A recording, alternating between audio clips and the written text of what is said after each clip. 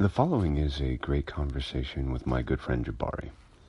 Jabari is the founder and creator of Blue Alchemy Studios and its first upcoming game, Planet Rise, a digital strategy card game with a lead character named Nia and a supporting cast of diverse characters that we get the opportunity to talk about and address many of the questions that came up in the Black Representation GDC panel, as well as how they frame the game we're building, the game that we're writing, the characters that we're creating, and the story we're trying to tell, but also more importantly about how these questions will become a framework for many of the issues that we're going to come up against and that we plan to continue discussing walking around the lake.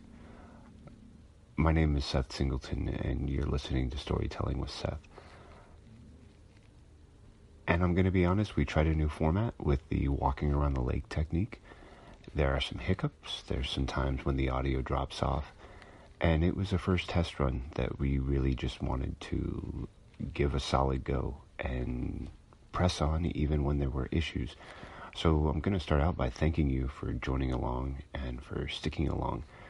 And if you find that it really affects the quality and that you wish that it had been a cleaner copy, we can work on that and get a new draft. But we wanted to show you what our honest efforts were. Jabari's a busy guy, and I wanted to make sure that we could do something that fits his schedule. And luckily, this is something we were able to accomplish for the first run. And I think it's something we can accomplish in the future. We're just going to have to take a little bit of time working out the kinks, and we appreciate your patience, understanding, and willingness to join us while we do. So, please sit back and enjoy a great conversation with myself and my friend Jabari. And as always, thank you for listening. Yep. Got you connected. Cool.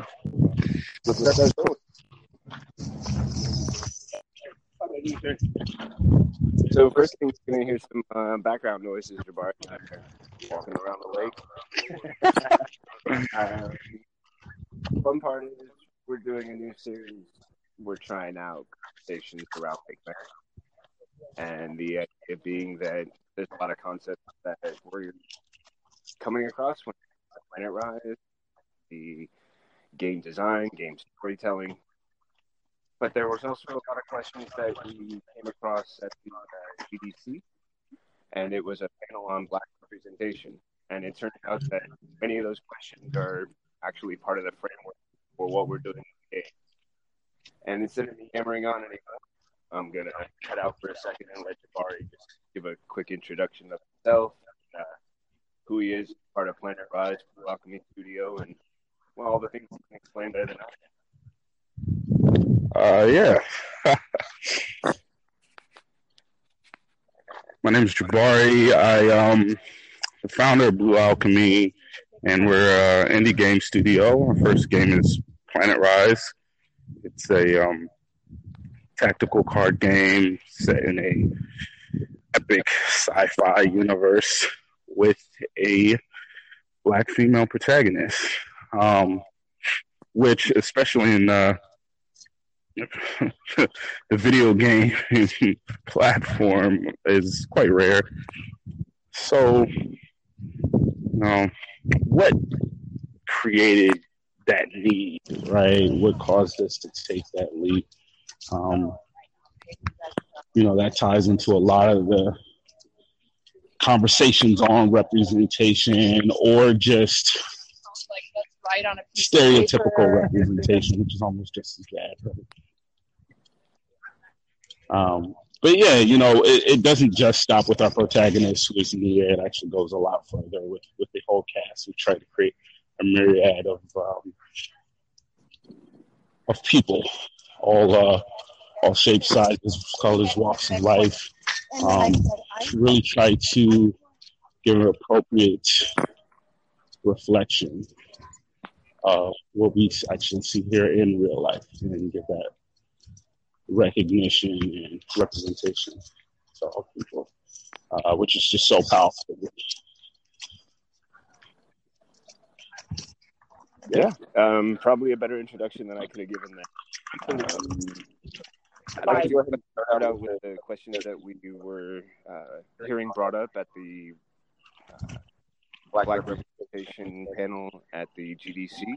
And I'm just going to roll right into the first question, which was, why are there so few games or movies with diverse main characters? Yeah, I mean, and it's funny, right? Because there's a lot of ways to approach that question. I think one of the most apparent answers is that a lot of developers, businesses simply don't see the profitability. All right, that's one of the most apparent answers. And there's also things that go even deeper into it, but a lot of it comes back to that, because a lot of these folks, they think they can make money with it. Of course, they'll do it. But what goes even deeper beyond just realizing that there is the ability to make profit is having the infrastructure and the people behind it, right? You need to have people who understand these things behind the scenes, writers, producers, artists. You can't, if you try to tell these stories with those people in place and you just kind of speculate and make assumptions, or you just, WYSIWYG that shit together, it's just as ineffective, right? And like our mother always told us, when you half-ass, and then you complain about not being effective, it's not because that thing wouldn't have been effective. It's because you did it half-ass, right? So I think that's actually a big problem. Kind of dance around when you attempt these things, and then I didn't because you half-assed it. You didn't do it right, and so you start to see a lot of these successes finally coming around. But one of the reasons why it took so long is, one, people didn't think it could be done, and that it was worth it. And then here and there, when we tried, they half-assed it. They bullshitted it. They just made up stereotypes. They didn't actually consult people. They didn't actually put people in the writers' rooms or the artists' rooms, or et cetera. They just made shit up and kind of pandered. Obviously, people aren't stupid. So those are some of the reasons. Okay. Yeah, and then I'm just going to refer on some of the points that I've heard others bring up, because I've had a chance to talk with Fen from the writing team about some of these same questions. And then also I had an opportunity to talk with my good friend Sarah regarding some of these questions. And one of the points that she brought up that I just wanted to get your perspective on as well, because I feel like this conversation is always building on itself. And that was that she felt there was also a process in which you needed to so much talent in the different departments of the pipeline that actually caused these projects to actually get started and be brought through completion. Just what your thoughts were on that. Yeah, one of the things that I've learned, all my life, but especially now working in game design, is that there's so many pieces to the puzzle, and a lot of those pieces are unseen. And a lot of times we just see, what's on screen or on paper or what we hear, and we think that it went from nothing to that. And of course, that's not the case. And, a lot of us know that. Down, we know that that's not the case, but sometimes we forget about it on a subconscious level, right? There was a lot of people, there were a lot of things that came together to get it there. From the ideation to the storyboards to the concepts, to all these things. Writers, it definitely gets complicated. You have to have people there at all the checkpoints, giving the thumbs up or the thumbs down on, like, hey, this isn't right, or hey, where's the representation, or whatever. And obviously, when you don't have that, that's things end up. Okay.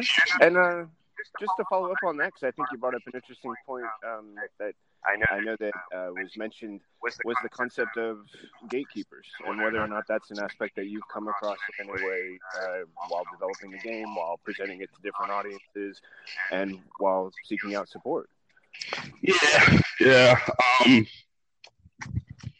I want to take the time to say I definitely think things are headed in the right direction. They still got a long way to go. Things are headed in the right direction, but yes, there's gatekeepers at every turn. Having a female lead, a lead who's a person of color, is still very much so thought of as a niche, a spinoff. Oh, this is this cool little crazy thing that we can do. Not as like an actual viable lead, right? It's kind of seen as like this side thing, this,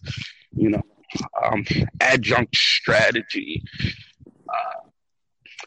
And until that kind of mentality starts to change on a wide scale, it's going to subconsciously affect a lot of these gatekeepers who look at it in that way. And then if there aren't enough people kind of helping to keep that thinking in check, it leads to a lot of pandering and a lot of just very primitive stereotype, right? But yeah, every step of the way, from be it like funding to just like sometimes people is like art, or just even like it's mentors and peers. It happens on all levels, and a lot of times it happens on a subconscious level that's reiterated through what we experience in life and through properties that do get put through. And it's deep what has been is all that will ever be, and that's all that can be done, right? Which of course we know is not true. And also that, like, hey, when we do things but we don't inject enough of the proper pieces, then we say, hey, that won't work out. Like, hey, okay, we'll give funding to this thing, but we'll underfund it. We won't give it the proper writers. We won't give it the proper pieces so that we can do the representation properly, so that when it fails, we can say, oh, we tried that, it didn't work. Well, no, you didn't really try.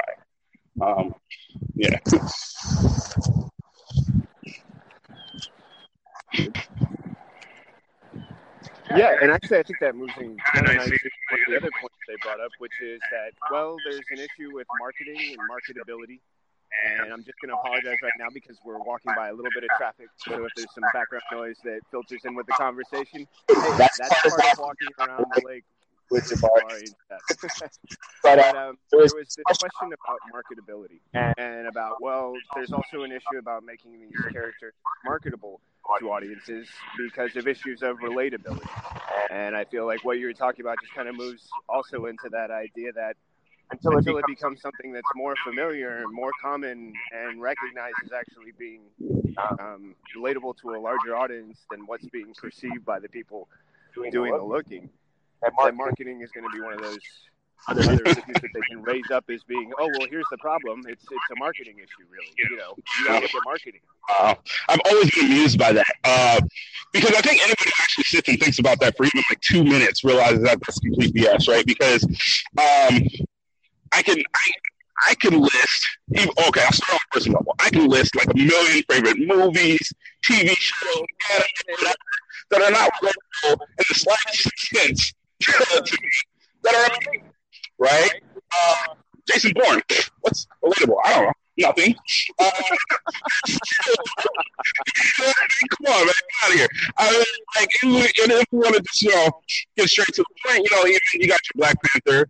There's a ton of people who saw Black Panther who don't care about Marvel, or just whatever. There's so many people who didn't necessarily identify or relate, but they're like, yo, this is dope,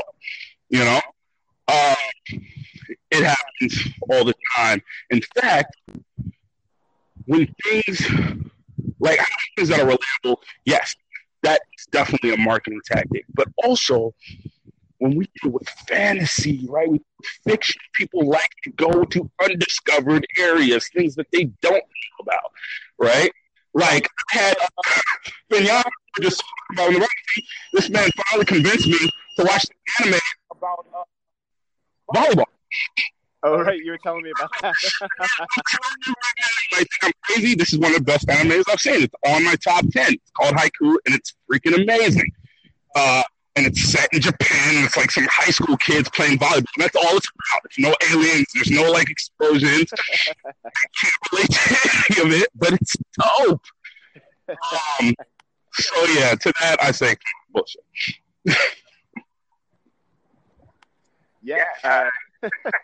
I love that you brought up that example, because I know that you were just recently telling me, just as an aside, that, there's a show that Ben's been trying to get you to watch about volleyball. And the whole time you're thinking, how am I going to get into this? Because I'm just not a volleyball guy. Like, that's not my go-to as far as, like, I want to see drama and I want it to be about volleyball. So, yeah, the question of relatability. And also, I think the idea is that, especially with what you were just describing, volleyball, there wasn't a connection to the sport. What actually ended up making a connection with you was something that wasn't about the sport. It was about the people who were playing the sport and what their elements brought to the sport. And that's something that we heard brought up at the panel, that if you want to make characters relatable, that we need to start talking about them from a human and emotional point. Sure. Right. That if we can drop below the skin and talk about how we all feel things like passion or desire or want or fear and love, and how we will do things in order to avoid things that we're afraid of or things that hurt us, and what we'll do to keep the things that we love and treasure and value. And that's something that we've had a chance to talk about also on the game and with the characters in our story. Which I'd let you happily jump in on if you want, or we can move on to the next question. But I was just wondering what your thoughts were on, how we've been able to do that and what you felt that added to our storytelling. Approaching it that way. Yeah, that takes us down a very interesting rabbit hole, planet hole. Right? That's the point of the walk. Planet writing, man. Woo, getting intense in there. But yeah, that's character motivations, right?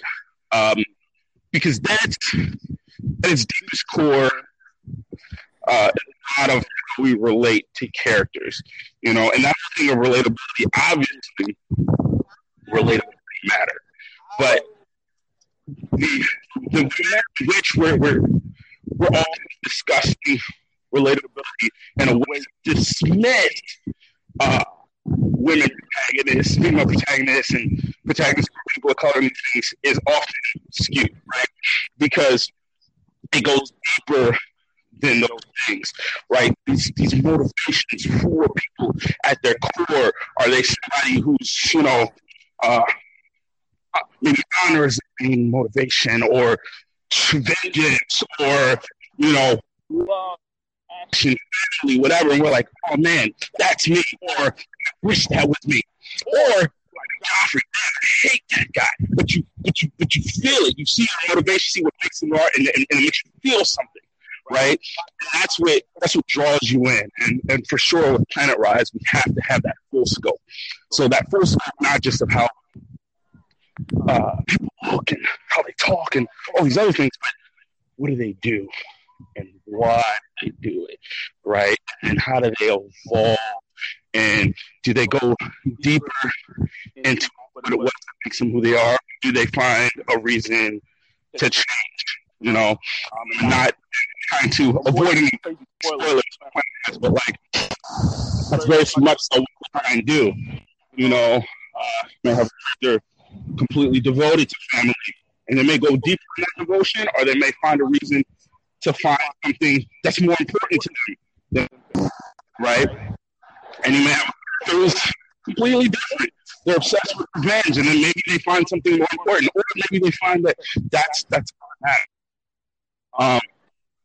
and having enough different motivation, personality, you can see the fluid nature of just that human experience, right?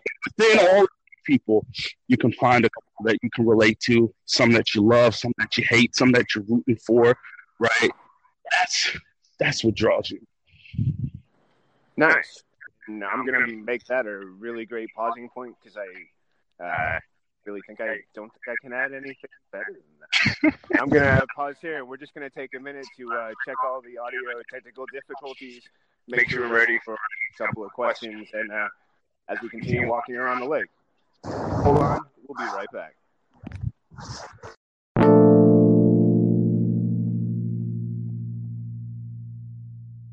I think we got back. Yeah. All right. So yeah. Process well. Looks like the audio, technical are aligned. We're going to keep moving into the next set of questions. And this is really fun also because I've already heard some perspective from Fenn, as a writer working on the game. But you're going to provide a different perspective in that you're the originator of the game. This is your baby. You created not only Planet Rise, but Blue Alchemy Studios. And I'd like you to go ahead and just talk a little bit about the process for both of those, like where they came from, or at what point, the different aspects of our three main characters took prominent roles in that story. And from that, I'll let you take it. Whew. Yeah, big stuff. You're going to be talking for a minute. Yeah, I was like, those are a lot of things. Yeah, that's a tough one. So I'll kind of start at the beginning.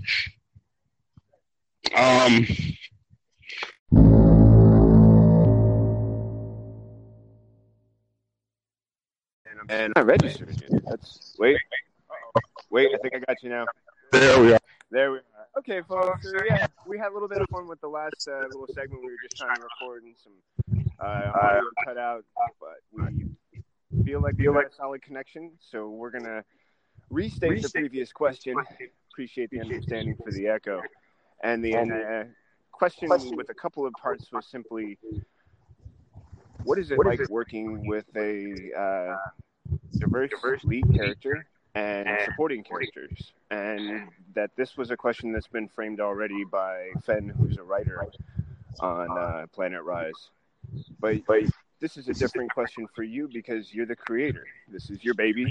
You came up with not only Blue Alchemy Studios, but Planet Rise, and in many ways, the character of Nia and the story that we're trying to tell. So just go into that a little bit and, what that experience is like and how it's led to where we are now.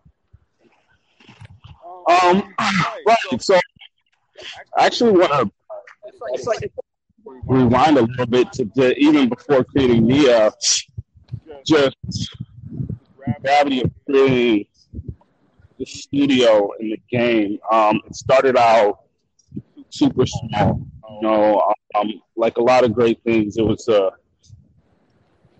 path of self-discovery, right? Finding just how much did I want to do this thing. And it started out like, hey, I've got the idea for this crazy huge game. I'm not going to do that. And it was actually Fenn who convinced me to actually make the game. It's like, oh, let's do it. And started off just small, made a little physical thing of the game, taking it places, playing it.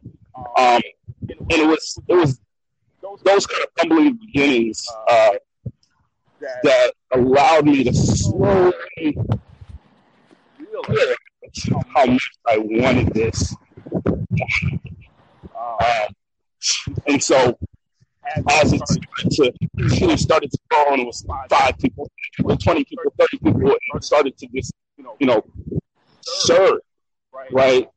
It was those beginnings where I had to decide, okay, how much do you want to see? And is this just a fun little hobby thing, or is this like serious, right? Because I realized, hey, it was going to be really important for me to always, right? And to lead. So that was a tough choice, right?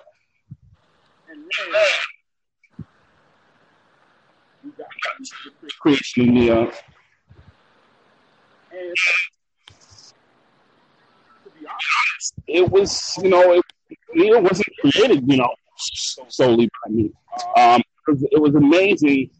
There was a lot of ideas being thrown out, images being thrown out. It was amazing, right? And so it was a very cooperative effort. And then when it finally started to surge to life, and I remember before she had any visuals, was interesting.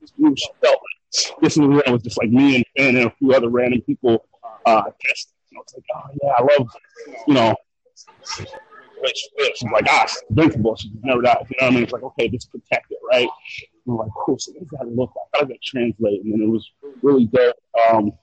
Finally, get the proper character doc for her, and then getting that those first images from Corner. She was crazy, like horns. So I'm like, oh no, get that out of there. But it was a process. You had to throw stuff out there and throw it out. And it was really awesome. And then I think one of the most impactful points for me, and this was before Nikki was even on the writing team, right? Because Nikki came from that first viral post in Nia. And I remember that when that first viral post in Nia, what helped me know for sure that I was in this. I mean, we didn't have cards. We didn't even have images of cards. We didn't have any engineering gameplay. We didn't have shit. We had like this fun, dope ass image and some ideas and things. And this thing just went viral. I said, I want to cosplay. I want to do this and that. Abilities. What's the story? And I was just like, man, this is, this image. Little technical difficulty. But yeah, kind of revisiting that point of Nia being created, going viral. We didn't have anything done yet. And just seeing that high level of support from the audience and interest and appreciation for how she was powerful but not overly sexualized, and how the look was original, and even getting great advice for like how to make little adjustments. Like at first she was too skinny, right? And people were like, how's she holding that shit? And of course we could have made up some science mumbo jumbo future of all like, but no, it was like, yeah, okay, obviously, she needs some guns, man. Let's go. If you can be a soldier, you're gonna pick up that sword. Yeah, and just it's kind of funny because that was one of the things that they kind of tagged the girl that played Wonder Woman about, right? When they first cast her, they were like, they're gonna have to be for us. She's too skinny. If you're gonna make us believe she's a woman warrior, we need to see the body and the strength of a woman warrior. Exactly. So just even all those little things, it was awesome. And having that actually be, it was crazy. There was a lot of people who wanted to join the team, even just after seeing that. And that was, that post was the one that brought Nikki in, and it was, who's on the writing team. So it was just dope. Really powerful moment. So that's when I knew for sure. And so like, why did we do it? Why do we still do it? Why is it important? That's why, right? Like if you can imagine just a image, a concept that's not even finished before they even game these. If you can see like the surge of support and just even inspiration and everything and all the power that it gives, not just us inside the studio, but everybody else in the audience. Think about that 10-fold, 100-fold, right? That's why we do it. It's so important. And it doesn't exist. It's not out there. I mean, you couldn't even name me 10 black female protagonists in video games. You can't. They don't exist.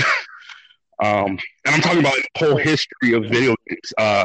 You can name me some like side characters or some like, people who just in a cast of like 100 or a dozen or something who are kind of there, but I'm talking about actual main character. Like that's the Zelda, that's the Mario. No, you can't do it. It doesn't exist. But it will. Yeah, and I actually kind of like it because it reminds me of this quote that I'm not even going to mention what the show is or anything like that, but there's a quote where a poet says to somebody, "You think my job as an artist is to show you the truth? Well, my job initially as an artist is to capture your attention. And if I happen to stumble into truth, well, that's a lucky gift that we should both experience together and be thankful for. I was trying to do the one thing, and if I happen to have an opportunity to do even more than just that, well, of course I'm going to seize it and run with it and take it to its furthest lengths." Yeah.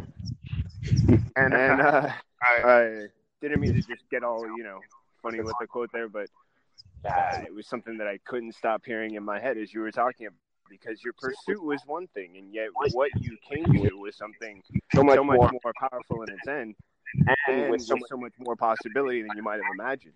And that's an amazing gift. Yeah.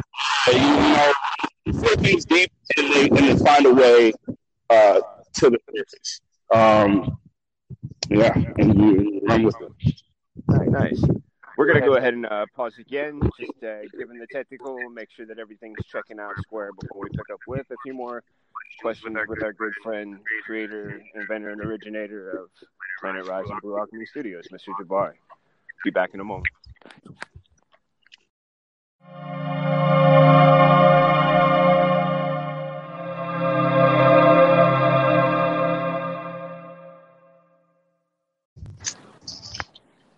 There you are. I got you. Yeah, right through. Again, just doing that quick little audio check because walking around the lake, you're going to have, dropped connections and little hiccups. But that's part of the fun of this story, because just like any conversation, right when you think your friend's going to tell you that great part, the car drives by honking, fire goes with the sirens, and you're like, and we pause for 3 seconds and wait for the quiet, and then we can actually be heard. Right. And this is one that I really want Jabari to be heard, because I think the next couple of questions are ones that he can provide some great viewpoint. Again, when you're running a game and you're involved with getting a group of people who are supporting you on it or any project, having the right people can make all the difference. So the first thing, though, I wanted to drop into was the idea that they brought up at GDC about what it means and what the value is in having a spectrum of diverse characters. And they use an example of Black Panther in that you could see different ideologies and viewpoints represented through the different characters who were in the cast, instead of trying to put them all into one character and have them embody all these different ideals. And just what were your thoughts? Yeah. So there's a lot of ways to kind of interpret that, for sure. My interpretation is that, like, hey, what happens, and the truth is, we all do this subconsciously. It requires a conscious effort to not do this. But let's say you're at work, happens a lot, especially if you're working like or gaming, but like you're the only Black dude, right? Suddenly you are the definition of what it means to be Black and a man. Which is, and I just can't help but laugh because it's silly, and we all do this, right? And it's and I wouldn't even say that type of reaction isn't like, it's not like inherently like racist or discriminatory, but it is how do we say it, curious, right? And you need to be conscious of it, right? Because you might do that, you might travel somewhere and there's literally just that one sample of something, right? And you have nothing else to judge it on. Now you suddenly judge everything on that, right? You meet somebody who might be traveling here from like Australia. You've never met anybody from Australia, and now every Australian person is this guy, right? Obviously, it's not true. Well, I think they brought up a great point about tech being an example of that, which was the issue that came up with the Xbox. Mm-hmm. And the Kinect not being able to recognize everybody, mm-hmm. and how the There was I can't remember his name, but there was a gentleman who was there who said, "Look, I'm on the panel, and I was working at. I think he was working at on the Xbox design at the time, and he's like, yeah, I'm the guy they tested it on." And then he stops for a minute to let that sink in, and kind of looks at the audience and says, "In case you didn't notice, I'm not the darkest guy in the room." Like, and that's what they were using to measure how well the Xbox connects to recognize people of color. Right, exactly. And there's this whole spectrum, right? So the way I interpret that, bringing that back to like that root question, is just, you know, you have to understand that there's a wide range, right? And that we can't try to box in a huge group of people, millions of people, into like this one person. Like, no, that's not a thing. And so it also comes with, you have to take that into account when you're doing storytelling or when you're putting out properties that have characters, right? And I'm not saying like, oh, really represent, you need like 1,000 different characters. Like, no, obviously that's not going to always be possible in the case, right? But you have to take these things into consideration. So if you have a cast of 20 characters and only one of them is a person of color, yes, you're putting a lot of constraints and boundaries on that one person of color, because there are no other people of color in which to contrast, right? What also tends to happen is you only have one, they tend to fall into very predictable stereotypes. It doesn't matter if that one stereotype is true somewhere or whatever. It's boring, right? Because everybody's seen it before. But it's also, it devalues any effort of representation being done. It's much better when you defy stereotypes, you know, and not with intention, right? But you just allow things to be fluid, right? And that you also have something there to help contrast, right? Same thing like, hey, you only have one female character. Okay, well now people use first instinct, damsel in distress. Or they'll be like, hey, really crazy, and we'll do the complete opposite. You know what I mean? It's like all equally, right? But we have 3 female characters that are all very different. Now we're getting somewhere where we're actually showing some diversity and not boxing these characters into one super predictable cliche. Right? Yeah. In fact, I think real quick of an example we saw with 3 of the strongest leading characters in Black Panther, which was the sister, who was the technological whiz, who was also challenging her brother's belief that what he has is enough, always pushing him to develop more and be better and to test and improve. And then you also had the spy, who is not really, known for having allegiances, because she believes that her job is to get to whatever the objective is and achieve that objective, and then get back to the people who need it. And then finally, you've got the guard, right? Sean. You've got the Dora Milaje, right? So you've got this honor system that says it doesn't matter who the guy in charge is. My job is to protect that guy. And how, at a pivotal moment when there's a change of authority, and these 3 characters have to interpret it, each one of them has a belief system that says, no, this is what I have to do, and it's different from you, and my reasons are this.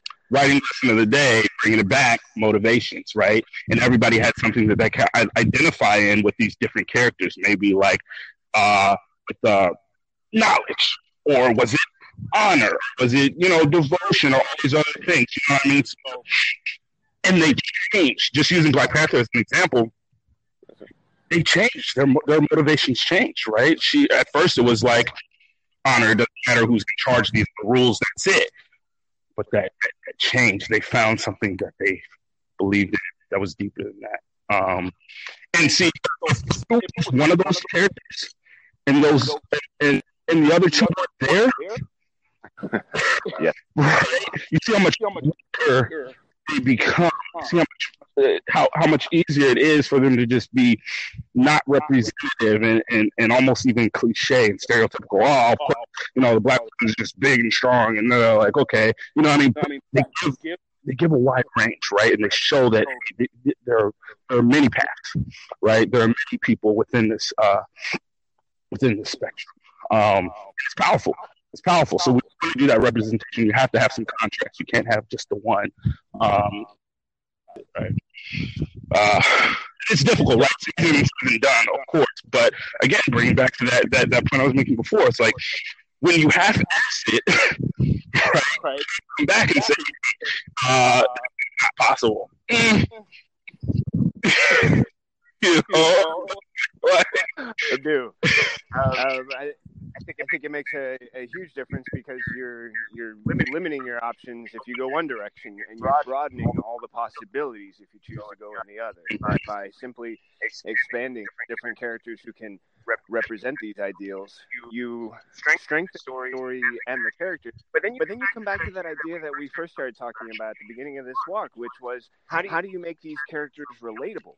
Or you remove the idea that what they look like is what's keeping them from being relatable, and you go to the idea that their motivations, their passions, the things they care about are just as important to us as they are to them.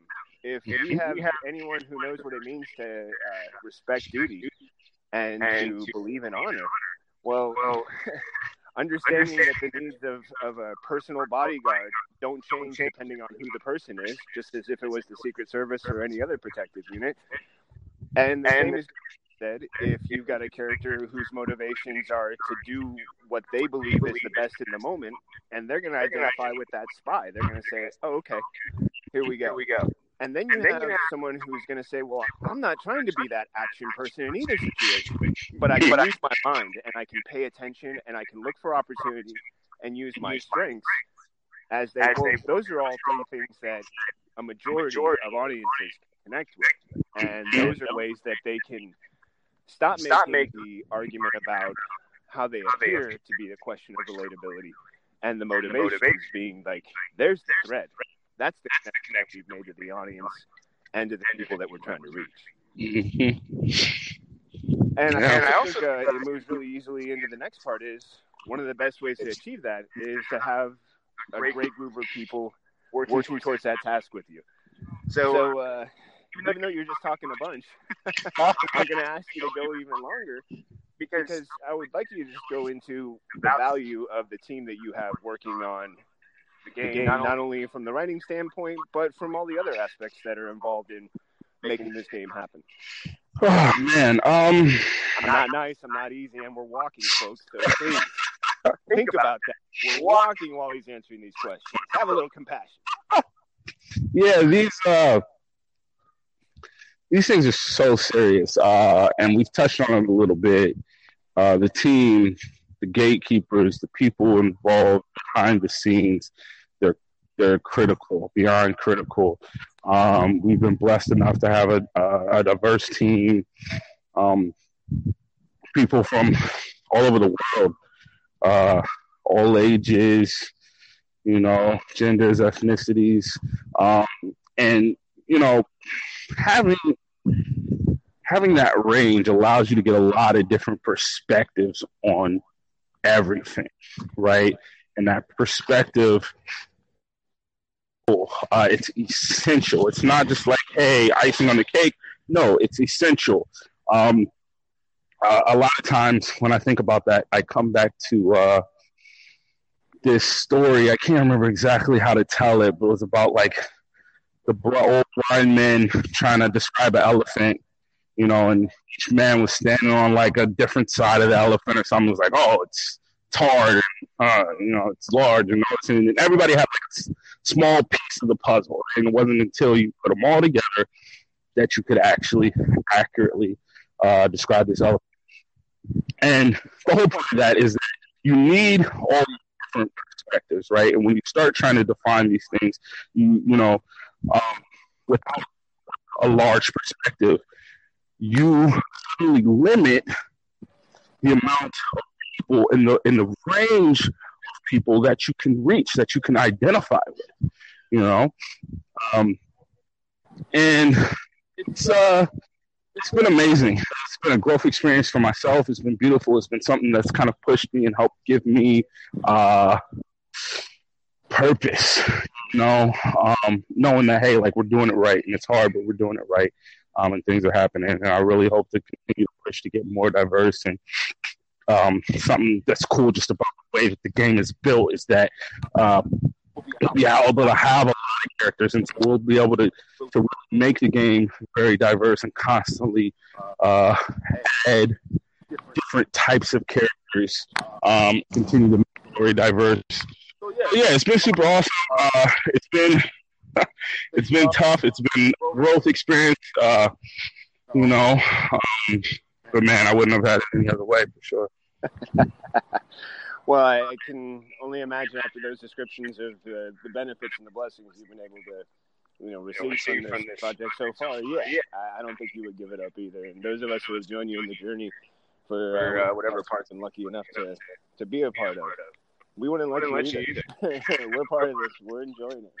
I'm going to move into the last question, which gets a little loaded, and that means I would really like you to unload. So this is the one that they expected everybody at the GDC, and everybody sort of did that boom, big swallow, deep pause, looking around to see who's going to answer first.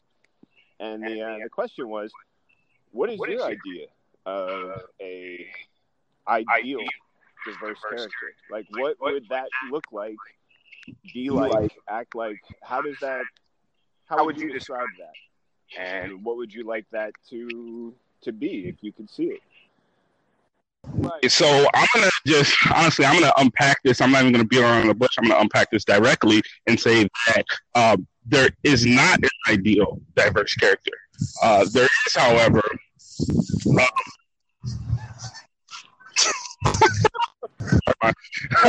so there is, however, a set of ideal diverse characters, plural, right? So you have to take into the account that this is a shared existence of, human beings, here in the real life and also in fiction, right? And so it is how we exist in comparison and in contrast and amongst each other that allows to represent that diversity, right?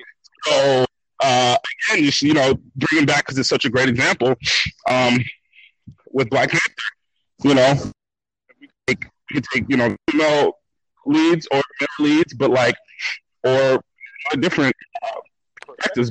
Like, if you just had one female lead,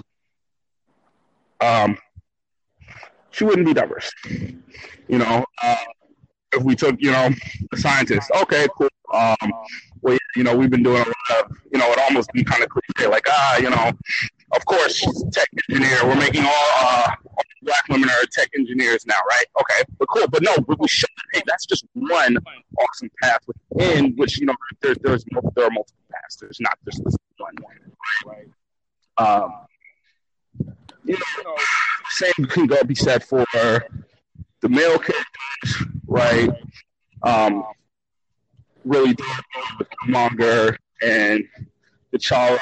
Then you even had you had a lot of things to pull from. You had M'Baku, and I can't remember everybody's name. You might want to pause for a second with the construction of We're pausing for a second. We're passing by a little bit of unifying that's going on here at Lake Mary, and that was probably the biggest equipment. And then we've got a small train of students, summer camp students passing by. So you have to chuckle for a second, because this is part of the daily life that gets included in these conversations, and it adds informs and deepens just a little bit. But yeah, my point in that is, there is no just singular diverse character, and that honestly, when we think that there is a singular diverse character, that's what leads us into the cliches and the stereotypes and the misrepresentation, right? Obviously, if you really, I don't know, you got it's like a play, you got a one-woman show or something, all right, yeah, do your best. It's cast of characters. When you understand that life is a cast of characters, right? And change. that's when it's done best, and you have a contrast, right? Because let's look at it from how it's already been done. Let's fall back from people of color and women who we know are suffering from misrepresentation or lack of representation, right? Let's look at there is representation. Let's look at Star Wars, right? And we can unpack recent Star Wars, but let's go look back in some past Star Wars, right? We've got a really cool range of characters, right? And or we can look at cool. That's another really cool thing that I like is Breaking Bad. Right, awesome show, one of my favorite shows. Right, right. You've got look at all the leads there; they're very different. Right, it was just like if that whole show was just Pinkman, right? It would be super cliche. Oh, this is some drug character or whatever. But no, you have all these different people to compare him to. Right? Forget the fact that he's a white male. That's not the point. That's not what defines him at all. Right? When we watch the show, we're like, oh, yeah, that white male character. We're like, no, that druggy character who actually slowly found a reason to live and had to suffer for all these things, and somehow, somehow at the end he survives. You know. I don't know. Sorry, if you haven't seen Breaking Bad, we ruined it for you. And you're okay with that. In fact, you know what? Just listen to the sound of this other construction machine in the background. And just pretend you didn't hear anything Jabari just said. Blah, blah, blah, blah, blah, blah, blah, blah, blah, blah, and blah. All right, come on back, man. So now that we've let the people who didn't want to have Breaking Bad spoiled for them, have their moment, like you said, to go through all that and to come through the other side. Yeah, so, Jesse Pinkman is just one example, just using of one show of, like, hey, Jesse Pinkman is a diverse character. But see, like, oh, he's a white guy. No, he's diverse because you've got all these things, but also because of the cast. By himself, he's not diverse. By himself, he's not diverse at all. But now you've got Walter, you've got Hank, you've got all these other characters, right? So, to have diverse characters, you have to have a lot more people. At least please. Like this person, right? Some of the first things that we recognize are ethnicity and gender and these things, but even beyond that, right? Because when you have beyond that now, right? And so that's lost you. Oh no! Right there.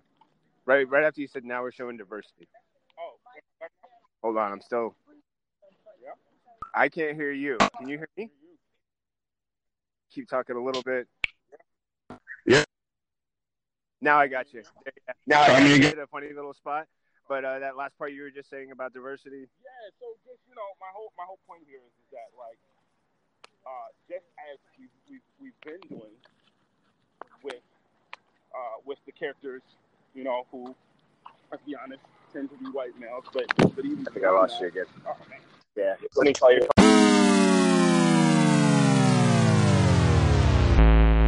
The hiccup spot. I think we got it back in Barney's screen for the second time now to finish up this last little thought on, as you were saying. Well, just to sum that all up, right, is like, when creating characters, when trying to show representation, when showing diversity, it's about contrast. It's about a full spectrum of a cast, and not just ethnicity or gender. Right? It's not enough. Right? And in fact, it is not. It is less important than what is beneath. right? To define that character, to just show the contrast, right? Because if you're just like, oh, well, let's just make him black. Okay, well, whack, not appreciated at all. In fact, miss me with that. Do it properly or don't do it, right? And not even just do it properly, but give me contrast, give me a cast, right? That's why Black Panther was done so well, and that's why a lot of other properties were done so well, and that's why we appreciate a lot of things that already have been done that maybe don't have women or don't have people of color, but at least had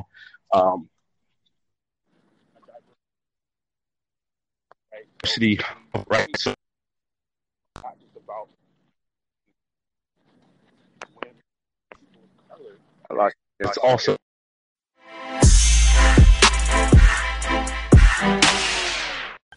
For this last section, the conversation gets a little cut off, and after about 18 minutes, for some reason, the app continued recording sound of the city and of the background for another 15 to 18 minutes. When you start to hear that, please feel free to stop listening. But if it's just great background noise for whatever you're doing, well, I'm not going to stop you from enjoying it. Just know that it was an unintentional addition to the recording, and it's not a requirement to experience the full conversation.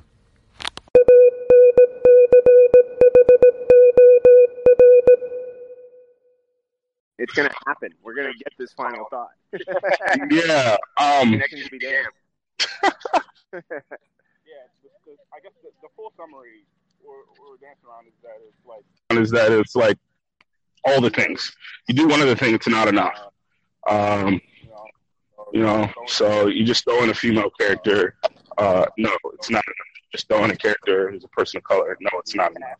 You need a cast, and that cast needs to be diverse. So within you just having a black cast, those individuals who are black need to also be diverse, right? It's kind of the essential point, and it's not doing that is not icing. That is essential. Without that, well, yeah, and I think one of the things that kind of killed it was that just about every person who was asked in the panel, what they thought. By the way, walking by a cement mixer, so again, more background noise. but one of the things that was mentioned at the end, after everyone had sort of given their perspective on what makes an ideal diverse character, was that one of the young ladies at the end picked up the mic and sort of closed it all up really nicely. And she was kind of the host of the panel, so I thought she did a nice job of wrapping up this idea by saying the best or the most ideal diverse characters are going to begin from a place of honesty that's based in human emotion, motivation, and that by building from there, whatever gender or skin color or ethnicity you choose to wrap that up in, however you choose to close that, it's going to begin from a place of honesty, which will mean that its motivations and the character will all be kind of rooted in those original ideas, instead of having an outer appearance that then they try and instill with those ideas. Yeah, man. And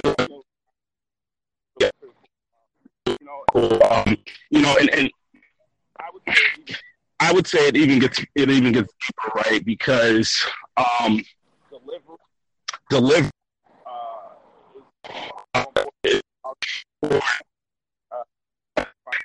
I'm trying smooth way to say it, but so there are multiple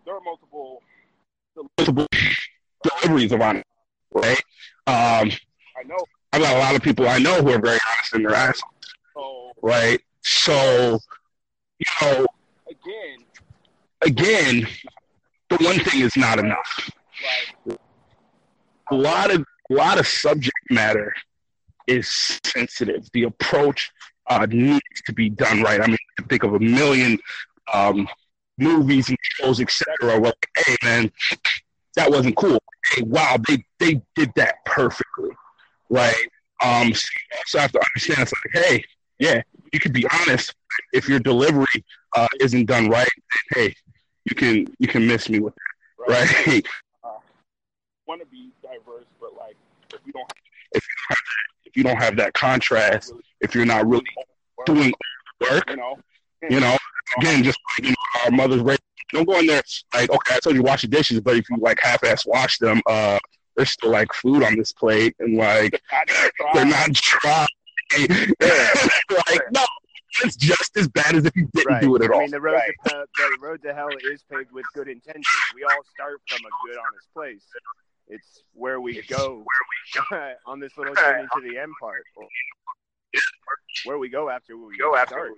Those are all the things that are going to decide, what that honesty takes shape and how it forms. Yeah, man. I mean, it's wild out here because there's a lot of there's a lot of things that need to be talked about and need to be said, and art and story is a really great way to do it. But you also have to understand that, like, hey, how we address these things is very important, right? Like, I have a friend who just did a movie about, this is just bringing up some serious stuff, but it's about like prostitution in the Bay Area and trafficking. Super serious issues that need to be addressed. It's a huge problem, especially in the Bay Area here in the Oakland, and and domestic abuse and everything. And he did a movie about it. It's a fictional story, and like, whew, that's some honesty in there. But again, there's two very different ways to do that. The inappropriate and the appropriate way. Those things, so it's just like, yeah, and I bring up that serious an issue that serious just to show the gravity. Like, when we're talking about all these different things, like, yes, you do have, when you get into serious issues, you do have a certain responsibility. So like, yeah, man. It's something that I think about a lot, actually, because it's like, okay, you want to have diverse characters, you want to have, characters of people of color, and women, and et cetera, and all these things. But yeah, you need to get it right? Because as far as me is concerned, you're gonna have women and children, all these people like idolizing her, right? So you do it.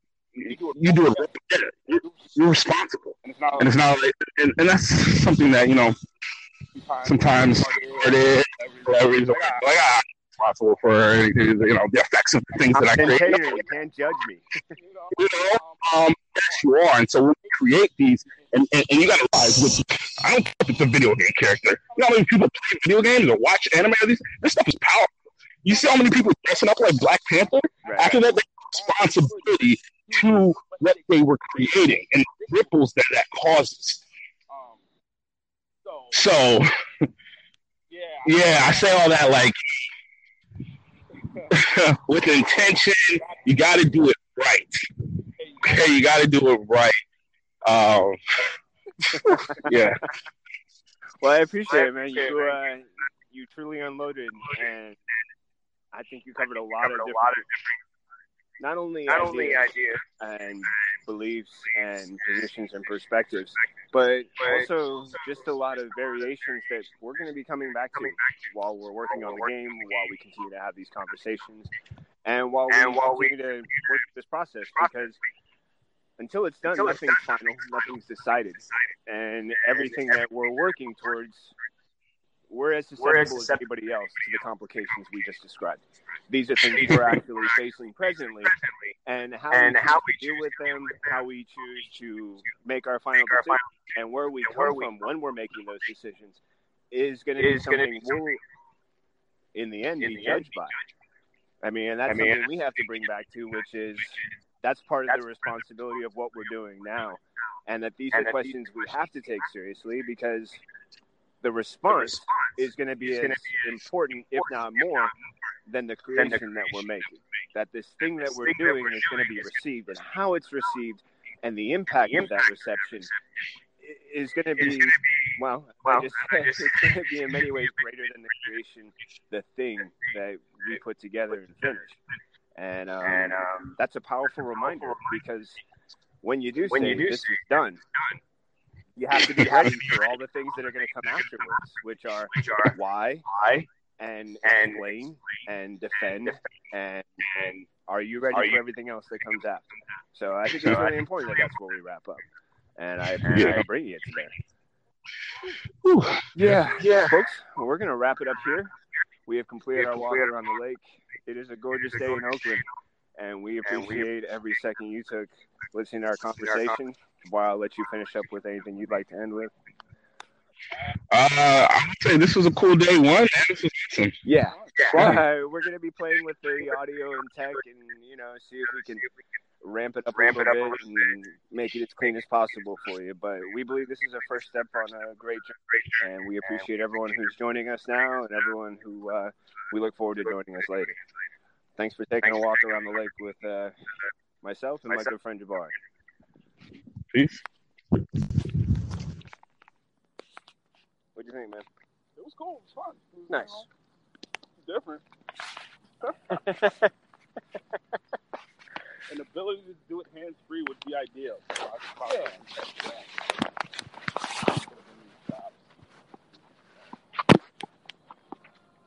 That was fun. It was intense. I was like, man. I didn't realize, there was a couple of moments where we got into some stuff. I'm like, ooh. Dude, okay. I realized, I was like, man, and I realized that too, kind of when you said it, but then when I looked at the file, I was like, man, okay, well, get me revved up, man. Yeah. It was kind of funny because there was moments where we were talking and people were watching by us. Yeah. Did you? Yeah. I saw one or two people look directly at me and go, what? Yeah. I'm like, just walking and talking. You're only catching part of my conversation. Right. So hopefully it's kind of hard to yeah, because you can imagine if suddenly someone's like, hey, and we're like, yeah, so we're a bit, hey man, do you want to be on this recording? Right. Because we're recording. But you have to talk about stuff, right? Well, we have to talk about it, and it's stuff that I think other people are thinking about, whether they're talking about it or not, hearing other people talk about it. Yeah. It makes them part of the conversation. Yeah, it makes them part of the conversation, and hopefully it causes them to spread the conversation to others. The idea being, wouldn't it be nice to get one or two people who would talk, because you can call and leave a message. Hey, I thought you did great, but you missed something. And we could be like, it's like a middle school dance. Everybody wants to dance, but they're all just sitting on the wall. Everybody's right. Something to say, but nobody fucking just needs one person to fucking start it off. Right. And then everybody's got like I was kind of getting a little too amped up about yesterday, where I was like, judge me. You can do it. I'm going to put up some stuff soon. And I can't wait. Well, they're worried about being judged. Great. I'm telling you, I'm happy to be judged. Like I said, it tells you as much about you as it does about me. And also, it shows me the things I need to know anyway. Those judgments are going to give me everything I want to see. We're close. The sensory details are part of my, fun for today. I slept all day yesterday. As soon as I got off the phone, you guys slept for like another 2.5 hours. Nice, man. I was like, I need to. Got up, went to the gym with Tracy. It was a good recovery day. What are you up to now? What time do you get to? You got to work? I go to work at 2. Okay. You got a little bit of time to shower. Yeah, I need to eat. Yes. Because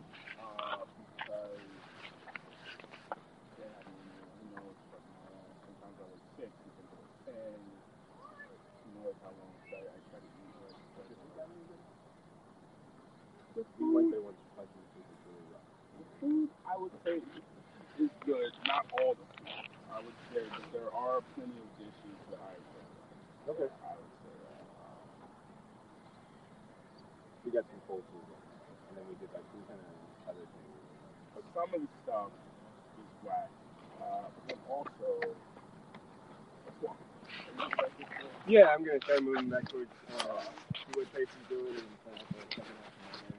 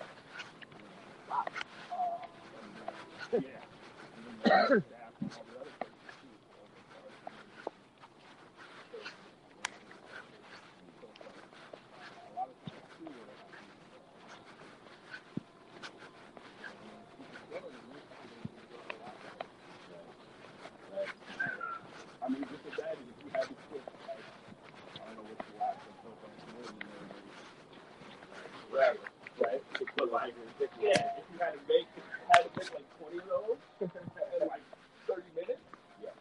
And then maybe hide them in another 20 minutes. Yeah, exactly. Yeah. Okay. That's just one. Right. It's fun to and if you're in here, like, 2 o'clock in the afternoon, you're going to be okay compared to Friday after. So, that's my. Well, just because Tracy and I had the one cousin, like, we tried it twice. And so when I mentioned it, she's like, if we got better, I was like, I just haven't like, yeah, dude, yeah, it's one of those things. So, like, there are definitely like, start to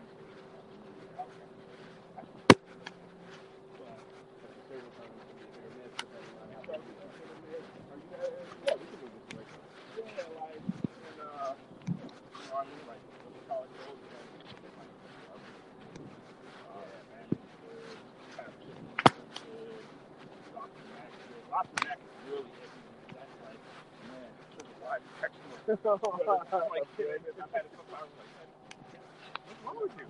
And another time I was like, so it's just like, people do not like it. I don't like it because I want every. You remember me, man? I want the lobster dish. You know why? It was the same fucking thing. You couldn't fuck that up for me.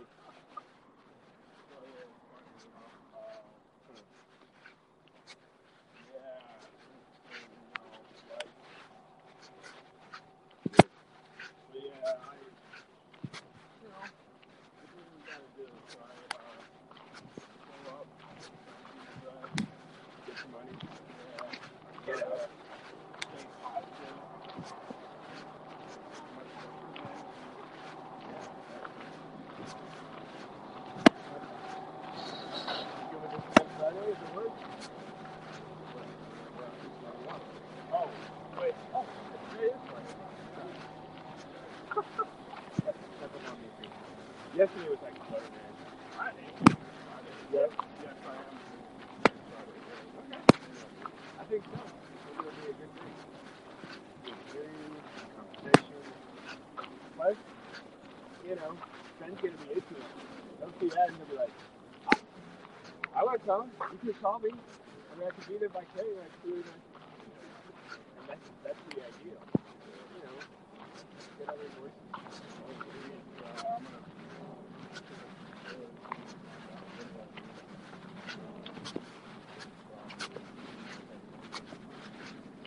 Yeah, well, the nice thing is there's a segment on they have their own podcast about how to use Anchor well. And they point out, like, you can get a high-tech mic, but the guy did a recording with the high-tech mic. I want something. No, I don't want a high-tech one. I just want something where I can. And then you use the standard Apple headphones. Yeah. And he's like, I'm using the standard Apple headphones. We can tell the difference great, but really, it's about a cost factor. And for me, I'm just as happy recording with this as with my external plug-in microphone.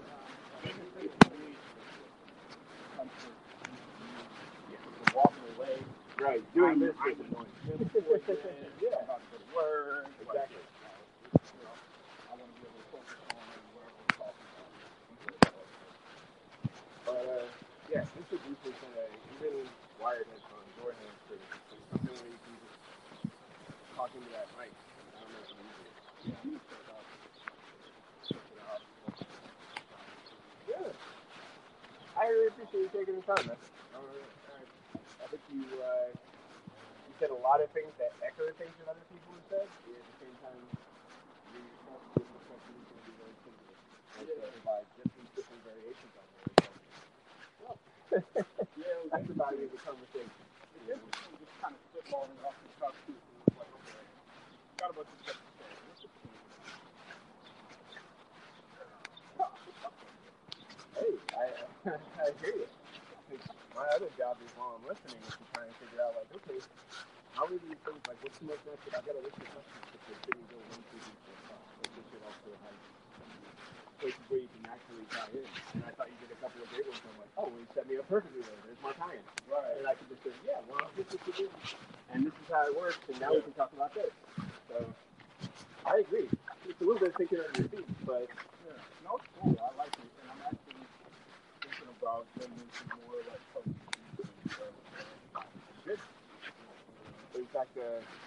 there's something I was wondering about. Playing the theater center.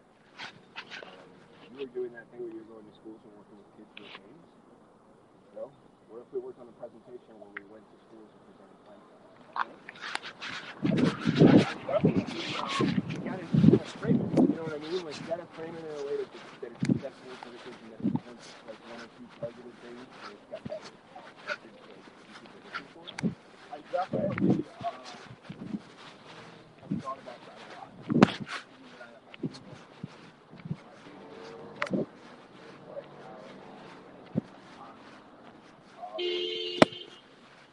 Well, one thing I would pretend is this, and it doesn't have to do with the students, but this is something that I've heard and I've found to be true for myself. The more you talk about something and explain it to other people, the better you understand it and how it's expressed. Yeah, no, I totally agree with that. I know Einstein said you don't understand something the guy completely agrees. Right. But I agree with that. My question is more so like it might be too soon to kind of expose ourselves like that. Just because social media hasn't really been revitalized yet. Because we're waiting on public opinion. Like the demo, like the we're not completely in a flux, but we're not like I feel like I would want to do that when we are collecting more. I agree. I would go back to the seed analogy and plant a seed. This is my first step, but we're at a delicate point where it needs to be nurtured, and it's just something that we gradually just add little bits of water into. So I want to have a little bit more. Oh yeah. Fun. I agree. Yeah, granted, I say that. I've already presented to a few people, but that kind of was a little bit uncomfortable. Like there were there were things that came up, and some things that didn't come up, but it was just like, well, yeah, so about that Twitter, so about that demo, so things that come up like, hey, where can I follow you? Okay, can I play the game? Can you then play footage? It was like there was a lot of things that was just like, I can't even really approach you. Those are naturally people who actually out of that too. Where you guys gonna be at that? You know what I mean? I want to wait for those. That makes sense. It makes complete sense. The only thing I'm suggesting is, as we're getting closer to that we look for areas that we can highlight along the way. Like if we're talking about it now and we're thinking about it now, then it's something that by the time we get towards the end, we've already been looking for it. I don't mind crap, and I'm all about crap, and you can see with all these 50,000 documents. Well, we're not even sure if we're ready to write it down yet, what we're talking about. Right. Right now we're just saying, hey, you had this great idea. I'm following up on it with a different idea on that. What do you think? You like it? It's not ready yet? Cool. We're going to talk about it at some point in the future. While discriminating, we'll see what ideas we will come up with. Yeah, no, I'm definitely down for it. It's something that I've actually been thinking about for quite some time now. Because a lot of reasons, along with others, one, talking about something, teaching something, et cetera, other people, self-learning better, also exposure, also working with kids, so it's a lot of things, also doubling down and living up to our whole thing, et cetera, that's a learning ability, something I didn't talk about on there, a lot of people don't believe that something is possible. Why fantastical things are so powerful. Now, obviously, certain things are easily when people jump off the building and fly with Superman, right? But, a great example is media group called Anime Inspired. Now, granted, that they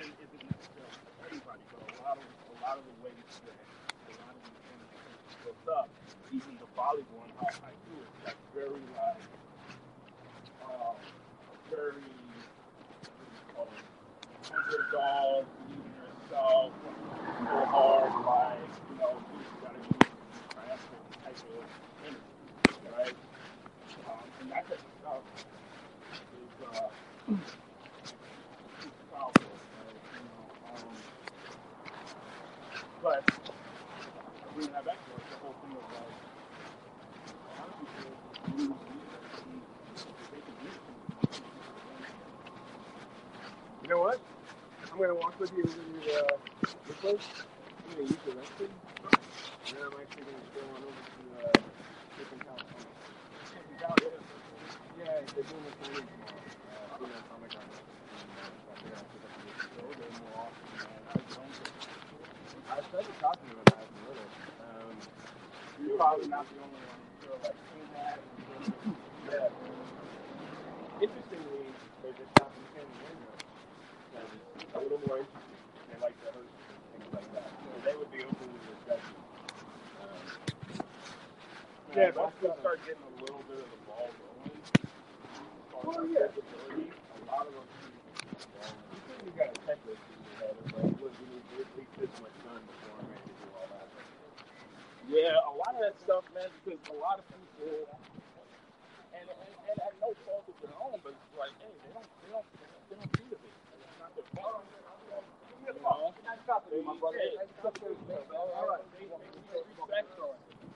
you know, are they receive respect?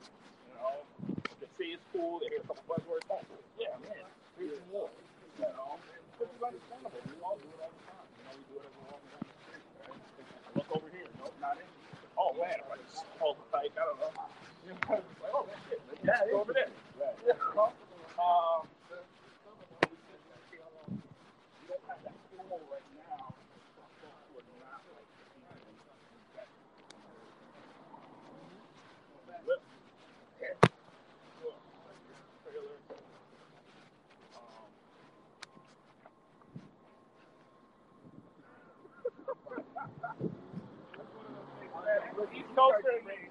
East Coaster is like,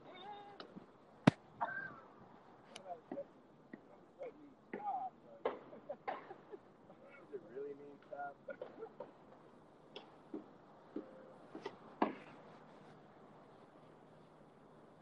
So polite. no, I didn't know. I actually didn't know. I saw this, and I'm just like, let's not be trying to go over here. Hey, good going. Yeah, you're not supposed to go over there, but okay, let's go there. You go there. I'll get out of your way.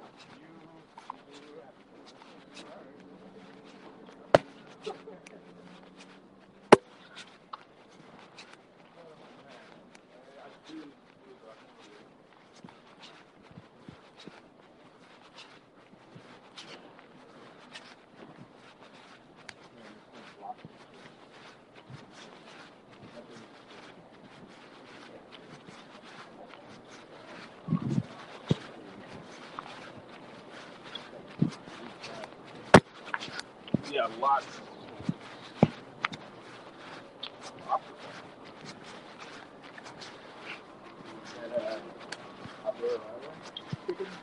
Japanese stuff. Pretty damn good. Highly recommend it. Yeah. It's like Aburo rider.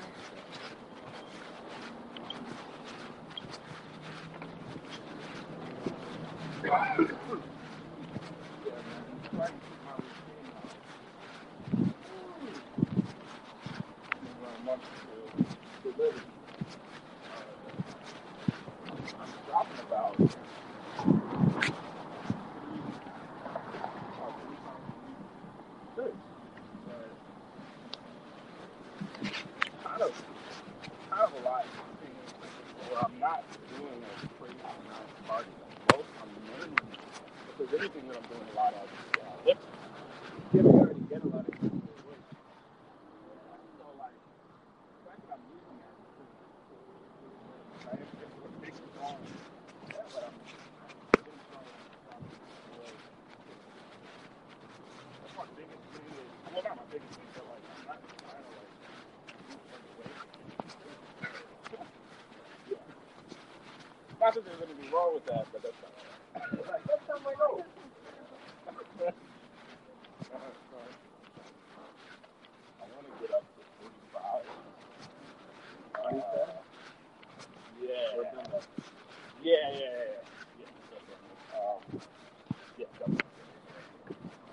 Right now it's 35 visitors.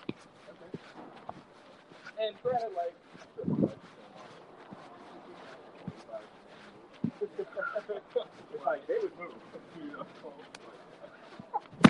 Have that be like right.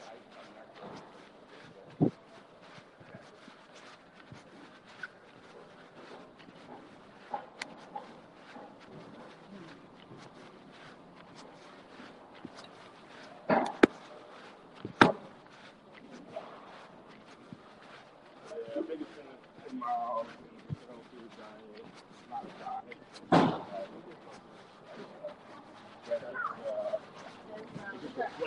That's right.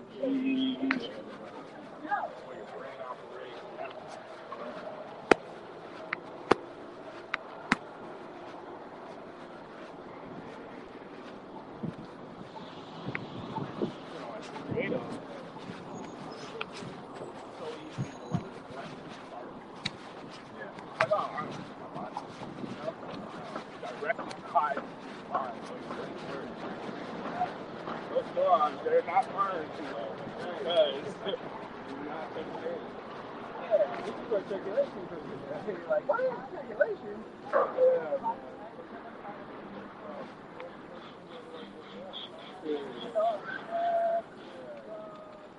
Yeah. My brain, I came to writing after my body turned down. Like I was doing it, okay, so you're just gonna break on me, like all the time? That's what I can count on? It's broken? Right, so body's not gonna work. It's gonna do it right. And for me, it's like the easiest thing is to be like, I'm gonna go for a run. I'm not going for a ride. I'm gonna go work out. Instead of actually down the right, just my body's like, fuck this. Let's go do some shit. It always happens when we're doing shit. Okay, let's do some shit. Hey, doing shit. You happy? Yeah. All right. You're trying to do that, right? Make it time.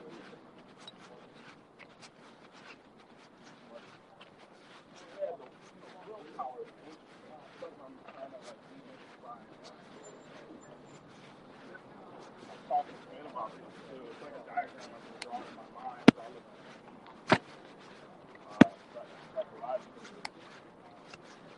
Because you've got the wheel that everybody knows about as far as thoughts, words, actions, habits. Yeah, everybody knows that.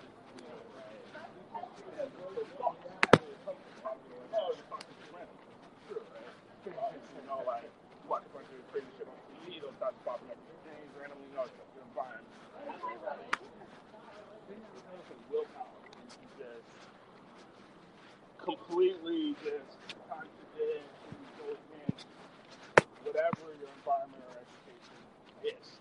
You know, you can be like, I was raised this way, school taught me this, I live in this environment, I'm doing this for real. Make that decision, right? And on a major scale or even on a small scale, right? It's just like some people have more of it, some people have less of it. And obviously, I believe train yourself to have more willpower. You know, some people could, you know, shit, they can get out there in those crazy costumes, dudes, and they can work out for like 4 hours until they're about to throw up and literally about to like die or be hospitalized. Right? You know, they can push themselves that far. You know, other people are like, I'm a little tired, fuck it. You know, well, finish it out.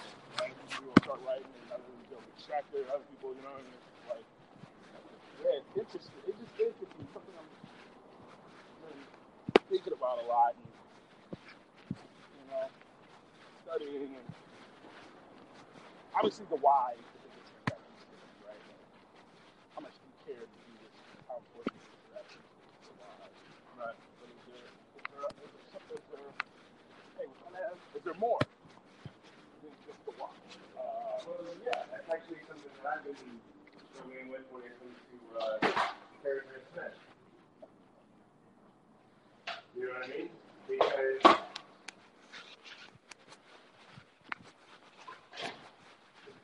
everyone who's got something appears to do it for one reason, but when you dig down, it's actually for another. You know, there's always that how things appear and what's said and what's presented initially, and then there's what's at the heart of it. Yeah. And like the one example that comes back, did you see the Star Trek with Benedict Cumberbatch playing Khan? Oh, the movie. Yeah. Okay. Was that the latest one or the one before the latest one? That was the one I've actually seen the latest one. That was the one before this. Yeah, that was the second one. Yeah, it was the second one. Right. And that's a good example of it, where you've got everything, like basically he comes in and he shoots up the whole commanding, like the whole command structure. He basically kills all the admirals, right? Yeah. And then he sets off this bomb. So first he looks like a terrorist, then he looks like he's trying to destroy the order by wiping out all those guys. Then it looks like he's trying to do this other plot. No.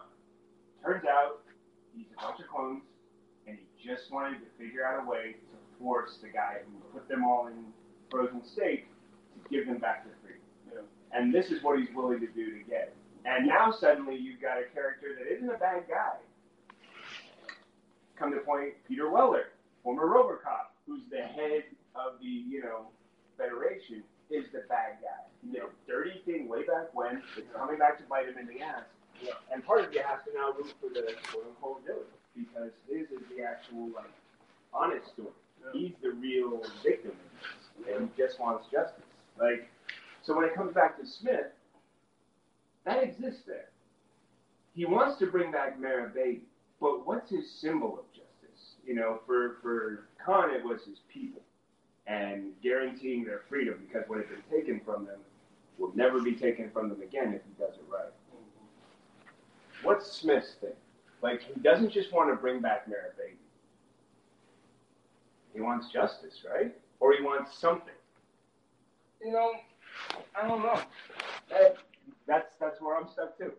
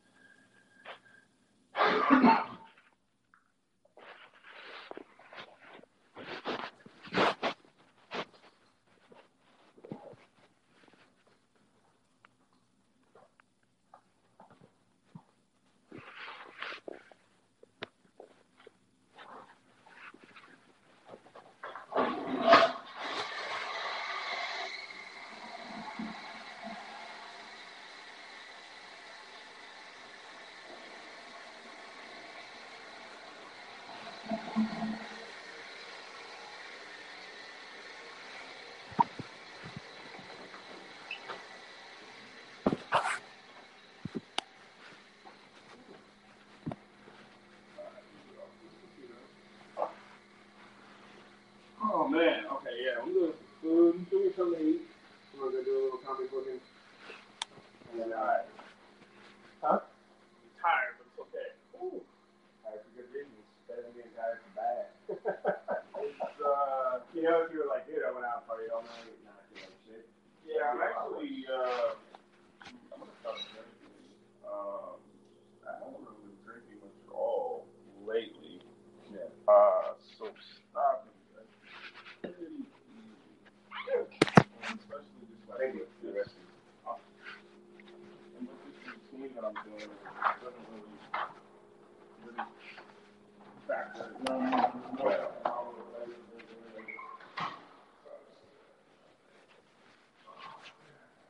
Well, I got plenty to say. I thought I would say that, but you got my support. Right, yeah, I know. Yeah, it's just not necessary now. I mean, I like it and all, but and it's not. It's one of my easier addictions to stop. I mean, almost to the point where I don't know. I said I have a lot of addictions. Yeah, it sounds like more of a like and my top. You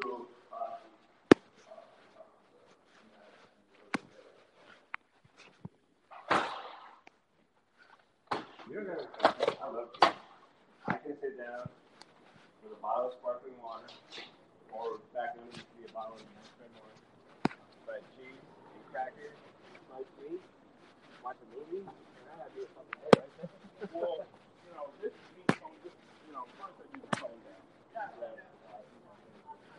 I mean, typical thing to use that plate of pasta. Hopefully you have that one. I'm going to show up to hey man. Thank you, man. I appreciate it. Next Friday, and I'll give you a call on Wednesday.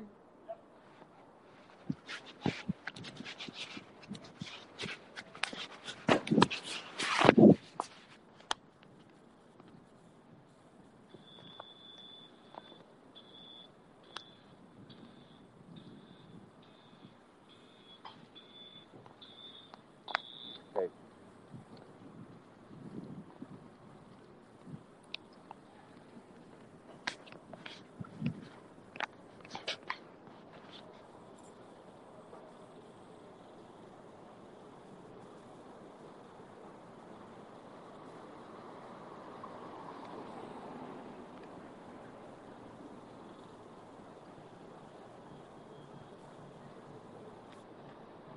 Hey.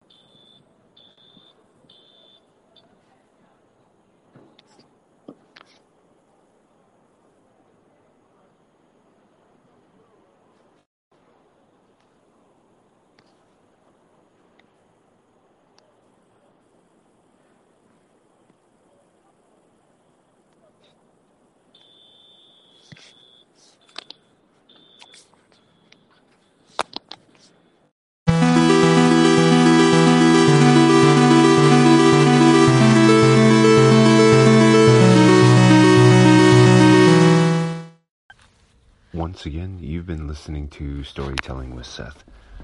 I want to again take the opportunity to say thank you, not only for joining this discussion, but for taking a walk with us and joining a new attempt, a new adventure, a new direction, hoping that it's something that proves successful not only for us, but for you as the listener.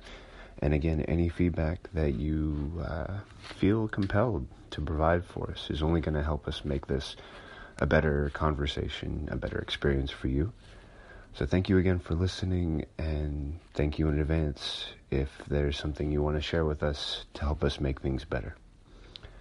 You can always check back here for regular podcasts from Storytelling with Seth, and I look forward to the chance to speak with more great people like my friend Jabari. Enjoy the rest of your day. Look forward to sharing another story with you soon. Oh, thank you. Thank you again for listening to Storytelling with Seth. Whether you're listening on Anchor, Radio Public, Breaker, iOS, Google Play, or one of the many other platforms available, I appreciate you taking the time to listen. And if you're one of those generous supporters, thank you. If you didn't know, you can support my podcast while you're listening to this recording. Feel free to take a look for the link that says to support me. Should be a really simple little button. And if you're having any trouble, don't hesitate to reach out and let me know. And I'll make sure that I'll do my best to help. But your listening, your continued support is what makes these podcasts possible, and I couldn't do it without you. So, thank you again, not only for listening, but for your generous support and for all the different platforms that you listen to Storytelling with Seth. I look forward to sharing my next story with you soon.